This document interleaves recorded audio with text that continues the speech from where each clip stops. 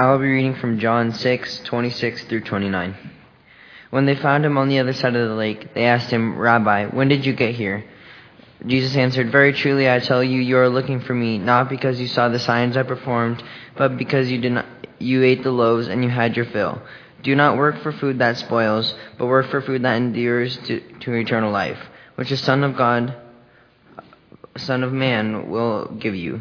For on him God the Father has placed his seal of approval." Then they asked him, "What must we do to get the works God requires?" Jesus answered, "The work of God is this, to believe in the one he has sent." Go ahead and be seated. And we'll be in Genesis chapter 2 here in just a minute. But happy Labor Day coming up tomorrow. It was, I think, fitting. The words that Landon shared with us were tremendous, and that remembering why we do things that are very important, and the Lord's Supper is definitely one of those. And I as well looked up some of the history of Labor Day. Now, I'm not going to repeat some of the things that Landon shared because he did a fantastic job with that. But I want to share just a little bit about some of the events that led up to the protest that he talked about. And some of that is, let me back up and say this first, is that I think there's a tendency with me and others to think that there was a time in our history, when you look back in the history of the United States, where everyone was spiritual and it was wonderful and everybody just kind of hovered above the earth and things were just great. And if you read history very deeply, you find out that is not the case at all.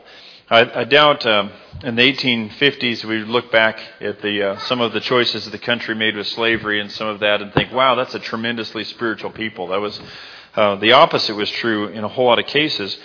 And the same is with Labor Day. Is right after slavery was abolished, the Industrial Revolution was coming on right at that same time. And so people were leaving their farms where they were just barely eking out a living and were going to work in these big factories so that they could produce goods that would be used in our country. And what it looks like in the late 1880s, at the height of the Industrial Revolution in the United States, and I'm going to read parts of this and just tell parts of it. The average American worked 12-hour days and 7-day weeks in order to eke out a basic living. So pay was low and work was really hard. When I lived in Italy, there was a young man that was my age that he and his family owned a Chinese restaurant just 2 doors down from the church building. And he had immigrated from mainland China. He didn't read very well at all. He could speak Italian like I could speak Italian with an accent, and it was street Italian. It wasn't cultured Italian. But as long as I knew this young man, as long as he and his family owned that restaurant, I do not ever remember a day where he did not work. He worked 7 days a week, and once in a while he would skip working lunch at the restaurant to come hang out with us, but he worked every day. That's what he did. That's all he knew, and that's what he did day in, day out. And that was the case in our country. There was people who were working day in, day out, working 12 hours a day, no rest. Some states had some restrictions, but maybe even more sad is many states had children that were 5 or 6 years old that toiled in mills, factories, and mines across the country, earning a fraction of what their adult counterparts made. So children, oftentimes orphans or children that just parents couldn't support them, sent them into the factories to work as well. And people of all ages, particularly the very poor and recent immigrants. And so people that were immigrating to this country oftentimes were grabbed and said, you need to work in this factory 12 hours a day, 7 days a week. And they faced extremely unsafe work conditions, did not have access to fresh air or bathrooms, and were not given breaks. And so think about that. Put yourself in that situation. Think back in our country. There was a time where this was happening a lot. And you can imagine, it's small wonder that the revolution that Landon talked about happened. People got mad. People went to the streets and said, "You've got to pay us better. We've got to have some time off. This isn't working. This is hard." And this great battle happened in the streets. And the end of the 1800s, towards the last years there, Grover Cleveland signed into law. First Monday in September is going to be a Labor Day, where people get a day off. And part of that was a promise that we're going to work together to try to make this country different. Because they understood, or at least some people understood, that you can't have a great country if workers are not happy. You have to find a way if workers are happy, then you can make a great country out of that. And our country, I think we can look back and see that there's been a great prosperity that's happened, and God has given us a lot. Because when you look back, there was terrible working conditions and few jobs, and so if someone got hurt, they were just washed out and someone else would come in, some other immigrant would come in and fill their place. If you've ever been to the Museum of the Mines in Butte, there's a list there, there's a big poster that is A, B, C, D, all the way down of the jobs that were available, what people were paid, and there were no days off. You just worked. That's what you did. And here in our world, it's amazing in the Gallatin Valley now. I know that I had one of my neighbors she directed the job service in Bozeman. And this was several years ago during the winter. It was not during the summer when there's a lot more jobs. She had 1,300 jobs that she could not place people in. Okay, there's maybe some people don't want to work or whatever, but the point is that we've got a lot better conditions and we have an abundance of jobs and opportunity in our world, do we not? Lots and lots of opportunities and lots of more controls put in place so people can have a good working environment. And I look at that and think, wow, this worked. Labor Day worked. This worked in order to try to provide something much better, opportunities for workers in our world. And it got me thinking this last week is, what does that mean for us spiritually? What are some lessons that we learned from Labor Day spiritually? What does it mean to work for God? All those questions. And so I spent some time going back and just walking through scriptures that talked about working. And I found some themes, and I want to share some of those with you this morning. We're going to start back in Genesis chapter 2. Go ahead and turn there. Genesis chapter 2, verses 2 and 3. And this is, God is creating the world here. And I'll start in verse 1. It says, "Thus the heavens and earth were completed in all their vast array. By the seventh day, God had finished the work he had been doing, so that on the seventh day he rested from all his work. Then God blessed the seventh day and made it holy, because on it he rested from all the work of creating that he had done." Now, I don't know a lot of things I don't know about God and how he operates, but it appears that creating the earth and creating all that God did was a lot for him. He created it. It was amazing. It was beautiful. It was all that. But God took that seventh day to step back and say, I'm going to rest and I'm just going to enjoy this creation that I have made. And so we see here is that God works and God also rests. So sometimes work is a thing, okay? But too much of a good thing can be a bad thing, correct? And even God at the very beginning understood and shares with us his example that there is a time that people need to be able to rest and rejuvenate. Let's continue on in chapter 2, verse 15. He creates Adam and Eve, and it says, "The Lord God took man and put him in the garden to work it and to take care of it." And then Eve is, in this chapter 2 account of Genesis, Eve is created here a little bit later. But the beautiful thing here that we see is that God, from the very beginning, gives mankind a purpose and a plan. And something I've noticed over time is that as people, if we don't have a purpose and a plan in life, if we wake up in the morning and don't have a purpose or plan for what we're going to do, we end up just being people that wither away into nothing. I've known a few people that have been laid off for long periods of time, or have just decided that they're not going to work, they're not going to have a plan and purpose, and that's really hard on them, emotionally, physically, spiritually, everything. And so God's plan for us is, he says here with Adam, Adam, your job is to take what I've created. You're going to do something great. You have a great purpose in life, and I'm entrusting you with this. The same is true for all of us, as we're called to have a purpose and plan. We wake up in the morning with a purpose that we're to accomplish something, some sort of work that we're called to do in our jobs, in our families, among God's people. All of those things, having a purpose and a plan is important for life. Let's continue on. In Exodus chapter 1, go ahead and turn there. And grab your Bibles, turn to Exodus chapter 1. And we're going to see here, I'll start reading in verse 11. And this is what happens. The Israelites go into Egypt and they end up being made slaves there. Exodus chapter 1:11, it says, "So they put slave masters over them to oppress them with forced labor, and they built Pithom and Ramses as store cities for Pharaoh. But the more they oppressed, the more they multiplied and spread, so the Egyptians came to dread the Israelites and worked them ruthlessly. They made their lives bitter with harsh labor in brick and mortar and with all kinds of work in the fields. In all their harsh labor, the Egyptians worked them tirelessly." Okay, that doesn't sound very good, does it? Does that sound like the Industrial Revolution in America? That kind of does. Is you're going to work all day, you're going to work 7 days a week, and we are going to absolutely wear you out because we don't really care about you. We just want work. We just want production. We just want all this to happen. And so God sees them, and Israel gets their own Labor Day, if we can say it that way. Except instead of them revolting, it is God stepping into history on their behalf. Fast forward to chapter 12. What happens in the meantime is Moses is sent. He comes. The 12 plagues are inflicted upon Egypt. And this is what happens, the death of the firstborn. And God is describing what's going to happen here during the Passover. Chapter 12, verse 16, it says, "On the first day, hold a sacred assembly, and another on the seventh day. Do no work at all on those days, except to prepare food for everyone to eat. That is all you may do." And so in the middle of this time where God is inflicting the Egyptians with all sorts of plagues, the Israelites have been working, and in the last while, the Pharaoh has increased their workload, and they're just wilting under the burden of all this work.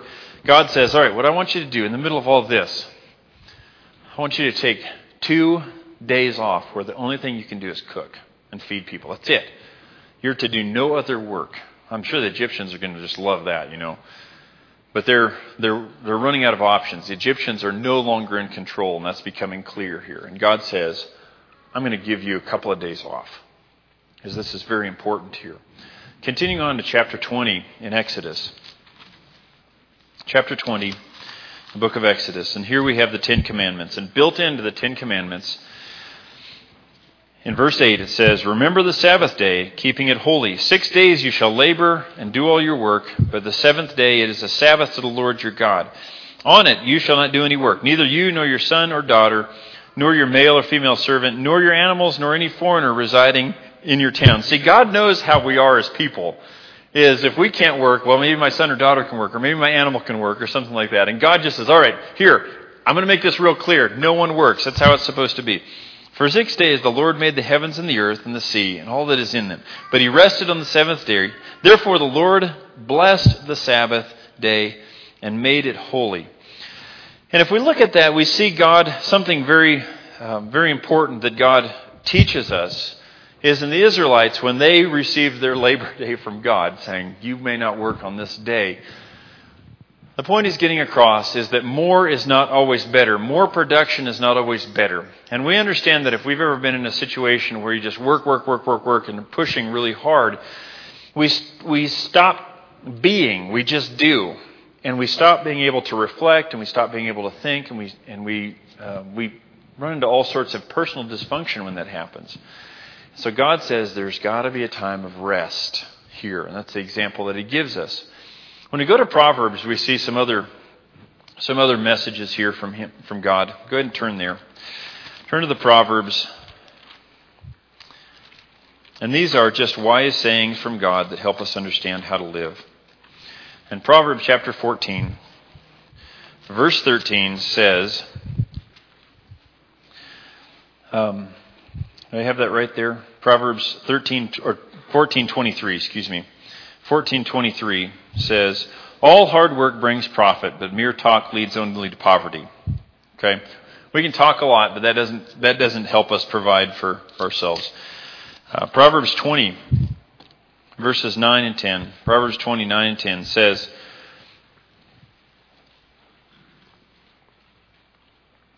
"Who can say, I have kept my heart pure, I am clean without sin? Differing weights and measures and differing measures, the Lord detests them both." That's not the one I was looking for. Man. Okay. Anyway, the second verse speaks again. Maybe you can look through 20. You guys can look through 20 because I know it's there. But what it says is, again, if we dream, we can dream all sorts of stuff, and that doesn't provide for us. But hard work brings a great profit. And so putting our hands to something and doing something, working hard, like God has created us to do, is good. And that brings something good into our life. The prophets and I didn't include any scriptures here, but the prophets talk about this a lot. It is ultimately, they provide a correction for this, because our tendency is to work, or it can be. Is that ultimately God brings the profit. Because what the Israelites had done is said, okay, we need to work, we need to be productive, we need to get after this, and oh, by the way, we're just going to cut the Sabbath out of this, and we're going to work on the Sabbath, or we're going to find a way to work on the Sabbath. And God is saying, part of the reason that your crops aren't working, part of the reason that things aren't going very well for you, is that you are working too hard here. Okay, you're not taking the time for God. You're not putting Him first during these moments. And I think about for myself, I know the story that I've heard from my grandfather, and I think I've shared this with some of you before, is that my grandfather, when he became a Christian, he was a farmer down in Texas. He ran cattle, grew wheat, and his brother lived next door to him. And my grandfather, when he came to follow God, he decided for the workers that he had on his farm that he was going to shut the farm down on Sunday, and he was not going, even during harvest season, even if the weather, even if it was going to rain all the rest of the days, it was going to be sunny on Sunday and then continue to rain again, if that's what the forecast said. He said, I believe that God is bigger than all this. I'm going to step out in faith, and I'm going to shut the farm down on Sunday. And he did that, and his relatives around the area said, you are a fool. You can't do that during harvest. And within a few years, my grandfather had been given all sorts of awards for being one of the most successful farmers in the county. And he gave credit to God because he said, somehow, somewhere in all this, I know that God provides everything, and I'm just going to let Him provide. And I'm going to put Him first in the day that I go and worship Him. And God provided something amazing during that time. Into the New Testament, here's some other spiritual lessons from working. And I put these scriptures up here so you can look at up here if you like. Colossians chapter 3, 22 through 4:1. And I want to share a little bit of background here, because this is talking about slaves and masters. And immediately for us, we throw up a timeout and say, whoa, wait a minute, I'm a slave to no one. And okay, hopefully that is the case for all of us. Debt can make us a slave to and change our lifestyle for sure. Scripture talks about that in our world. Getting into massive debt sure makes us a slave in a very real sense. But all of us probably have somebody that we work for in some form or fashion. And so in Jesus' world, that's how it worked. You had masters, you had slaves.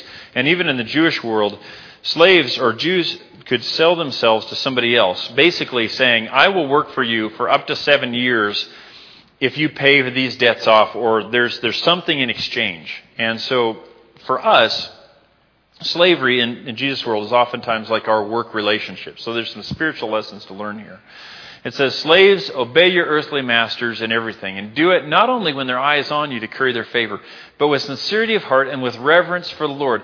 Whatever you do, work at it with all your heart as working for the Lord, not for human masters, since you know that you will receive an inheritance from the Lord. It is the Lord Jesus Christ who you are serving. Anyone who does wrong will be repaid for their wrongs, and there is no favoritism. Masters, provide your slaves with what is right and fair, because you know that you also have a master in heaven. Boy, our Industrial Revolution would have done a great thing to just stop and read this. And for us as Christians, if you have people that work for you, your job is to be right and fair with them. And as far as it depends on you, give them a great working environment to be able to participate in. And when we work for others, do you notice here, it says, whatever you do, work at it with all your heart as working for the Lord, not for human masters, since you know that you will receive an inheritance from the Lord as a reward. And so the point here from Scripture is, when we're working for other people, and you have someone that you're working for that is an absolute horrible person by anybody's standards, that asks you to do all sorts of terrible things and just makes life awful for you, remember these words. Work as you're working for God in everything. And that should change all of us. When we go to work, whatever it may be, is I am doing this, whether it be taking out the garbage, whether it be pipe fitting, whether it be stringing along electrical wire, whether it be fixing a vehicle, whatever it is, I am doing this if this were Jesus' vehicle or Jesus' house right here. I'm doing this because I want to honor God. And just think about what that looks like when all of us work day in, day out, as if everything that we're doing, we are doing as a worship that we're offering to God. Beautiful, isn't it? Isn't it amazing? It makes Christians the best employees out there and the best managers out there. That's what God has called us to be here. Let's look at another scripture. And this is one that Kyle read here just a second ago. John 6, 26 to 29. Jesus answered, "Very truly I tell you, you are looking for me, not because you saw the signs I performed, but because you ate the loaves and had your fill." Okay? I know you're following me because I gave you something to eat, okay? But I want you to think bigger than this. Do not work for food that spoils, but for food that endures to eternal life, which the Son of Man will give you. For on him, God the Father has placed his seal of approval. And they asked him, "What must we do to do the work God requires?" Okay, what are you talking about, Jesus, here? How are we supposed to work in such a way that we're not just working for bread? I mean, that's what we work for. That's why we do that. That's why I'm a carpenter. That's why I'm a fisherman, so I can get bread. And Jesus says something different. I'm asking you to work for something else. And they say, "How do you do that?" And Jesus answered, "The work of God is this, to believe in the one he has sent." Because if we believe in Jesus, we dedicate our lives to Jesus, then everything we do, again, becomes an offering and a worship to God in some form or fashion. Let's look at one more scripture here. Matthew chapter 9, verses 35 to 38. Jesus went through all the towns and villages, teaching in their synagogues, proclaiming the good news, the kingdom, and healing every disease and sickness. When he saw the crowds, he had compassion on them because they were harassed and helpless, like sheep without a shepherd. Then he said to his disciples, "The harvest is plentiful, but the workers are few. Ask the Lord of the harvest, therefore, to send out workers into his harvest field." I look at this, and I am amazed at this passage, and I think it's beautiful, it's wonderful, it's something that should cause us to consider. According to John, Jesus said this, and he probably said it many times, not just once. But this seems like something that Jesus reminded his disciples on a regular basis. But as Jesus has just spoken with the Samaritan woman, and the people are coming out over the fields to come and hear what Jesus has to say, and his disciples are saying, "Hey, you want something to eat?" And Jesus said, "I've had plenty to eat, thank you," things that you don't even know or understand. And his disciples are curious, trying to figure out what Jesus is talking about. And Jesus says, "Look, the fields are white for harvest." And the disciples look at the fields that right now they're white for harvest here. They're starting to harvest wheat in our valley. But Jesus looks beyond that and he sees the people. He says, "Look, the field is white for harvest. Pray for the Lord of the harvest, therefore, to send out workers into his harvest field." And I know that I've heard many times this being taken to understand is we need to pray for God to send out ministers into his world and rise up ministers. And I think that's good. I think that's right. I think that's honorable. My prayer is that God continues to call people who are called to be evangelists and ministers that share the message of God. But I believe that's a superficial reading, that we miss something much greater that Jesus was getting at here. And again, that Jesus, I think you see from the scriptures that he repeats this different times. And he's getting at something much, much greater. He's getting at, as his disciples are listening there, pray for God to send out people who are workers into his harvest field. Whether someone is a plumber and works their life doing that, I hope they see that work that they do is a work that is honorable to God, and they take God with them wherever they are. If a person is going to be a mechanic, that they do that every day as they are working for the Lord, and day in, day out, show Christ in how they are working. If a person is going to be a stay-at-home mom, that they do that in a way that honors God day in, day out, and shows godliness in whatever they're doing. If a person is going to be a fish tech and going to take care of the fish, Travis takes care of the fish on the Madison River. I'm sure glad that we have someone who believes that God created the fish, taking care of the fish there on the Madison River, than a secular atheist. I appreciate that because Travis can bring something spiritual to that and demonstrate godliness in that way. If a person is going to deliver packages, do so day in, day out as one who is doing so with the love of God. That changes our world, doesn't it? If we have people, all of us, wake up every day saying, everything that I'm going to do, laboring for God, that I'm laboring for, is for God. There's not this is the stuff that I do for me, this is the stuff that I do for the church, but all of the work that I do, every bit of labor that I give, is something that I can give to God, and God is going to use to do something good. And I can't help but think that that's what Jesus is thinking about when he's saying this, is I want people, no matter how they earn their paycheck, for them to see God working. And they are primarily, more than anything else, a worker for God that is whatever job they have at that point in time is going to be working for God. Man, that's beautiful, isn't it? I think that's got to be what Jesus is thinking about here. Jesus is thinking about you and me and whatever our situation may be, is that we take very seriously that every day that we wake up, that all the work that we do is something that we offer as an offering and sacrifice to God. Man, God changes the world with people like that, with people like you and me when we decide that. I think about other examples, and let me share a few of these ones, just things that I was thinking about, is I know that up at Yellowstone Bible Camp, we were up there yesterday, and we're going to go back this afternoon to participate in the Labor Day camp. And there is a family from Wyoming that is there that has heard about Yellowstone Bible Camp and just wanted to come. And it's hard for them to come during the summer because they're ranchers. And I got to talk with this man. He's about my age, that talking about taking care of cows and what kind of cows he runs and why he runs the type of cows that he does.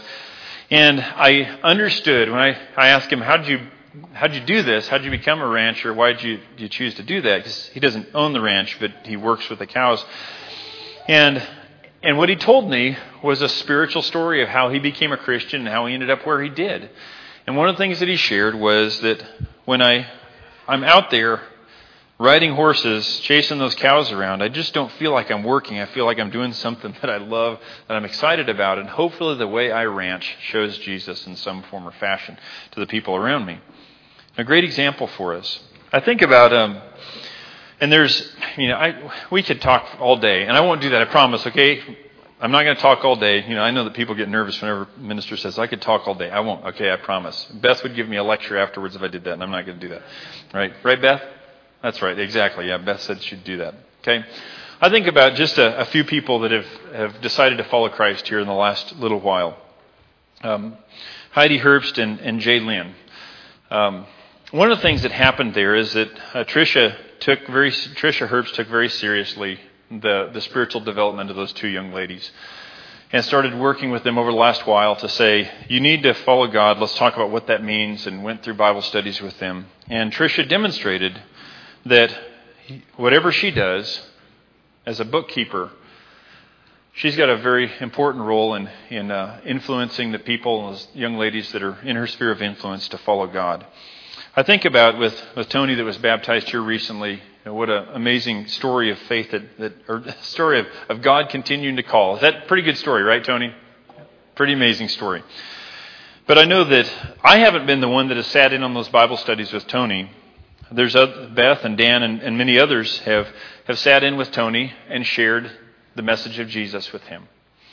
And Tony is going to have the opportunity, I'm sure, throughout his life to be able to share that with others that he comes in contact with. And so it's not about, the minister figuring everything out and saying just the right thing, okay? There's a message or an analogy that I found I came across here a while back that I think was really, really good, okay? Is that any of us who serve, like I am, trying to share God's message to encourage you to be excited about living the abundant life of Jesus next week. All of us serve in some form or fashion.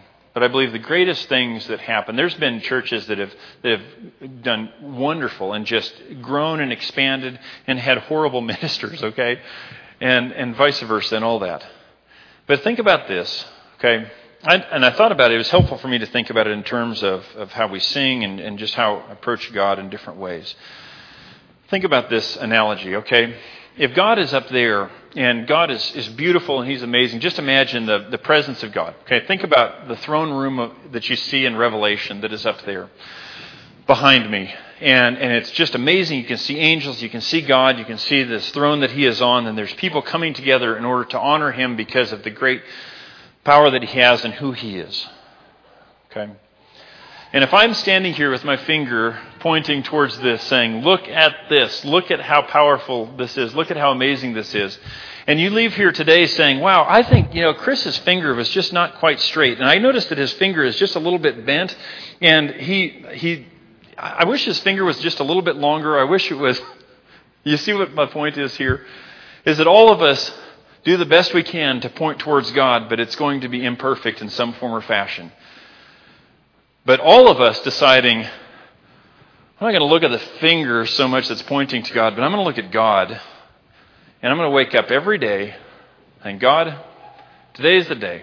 I know there's going to be bumps. I know there's going to be bruises. I know there's going to be things that I fall short in.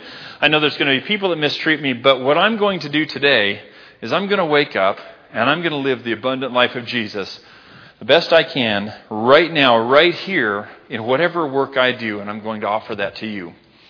And you may send somebody my direction that I can share the message of Jesus with. And I don't know all the answers, but I do know how I became a Christian. I can tell people about that. And I can read the book of Luke with them. Or whatever it may be. Or maybe somebody that I'm working with is going through a tough situation in life, and there's going to be nobody else that cares about what they're going through. But I can just walk up beside them and say, you're going to be in my prayers here the next while. If I can be a blessing in any way, just let me know. And eternity is changed by something like that. A few more spiritual lessons. As God has called us to work for Him. Every one of us. We're called to do that. Called to work in all ways for Him. God has empowered us to work for Him. Remember, there's a scripture that says, never will I leave you, never will I forsake you. It's true then, it's true now. In everything we do, God is there walking along beside us. God has gifted us to work for Him. Again, this is, I think, a very important concept. I brought it up a few weeks ago, and I'm going to bring it up again. It's very, very important, okay? God made you to be just who you are. And your job is to be the best you can be, okay? Don't try to be anybody else. Don't compare yourself to anybody else. Scripture is very clear about that. But just be the best you can be and be excited about what God has created you to be. Okay? Our world has a perception of this is what a wonderful person looks like, and if you don't fit that and you feel like inferior because of it, okay, just throw that away. As God has created you who He wants you to be, and your job is to wake up every morning and be the best you can be. That's what God wants out of you. And He's created you to have gifts to be able to serve God in ways that nobody else can, in a sphere of influence in the area in a way nobody else can. And God has called us to work together for Him. Let me share 4 different areas that we can consider.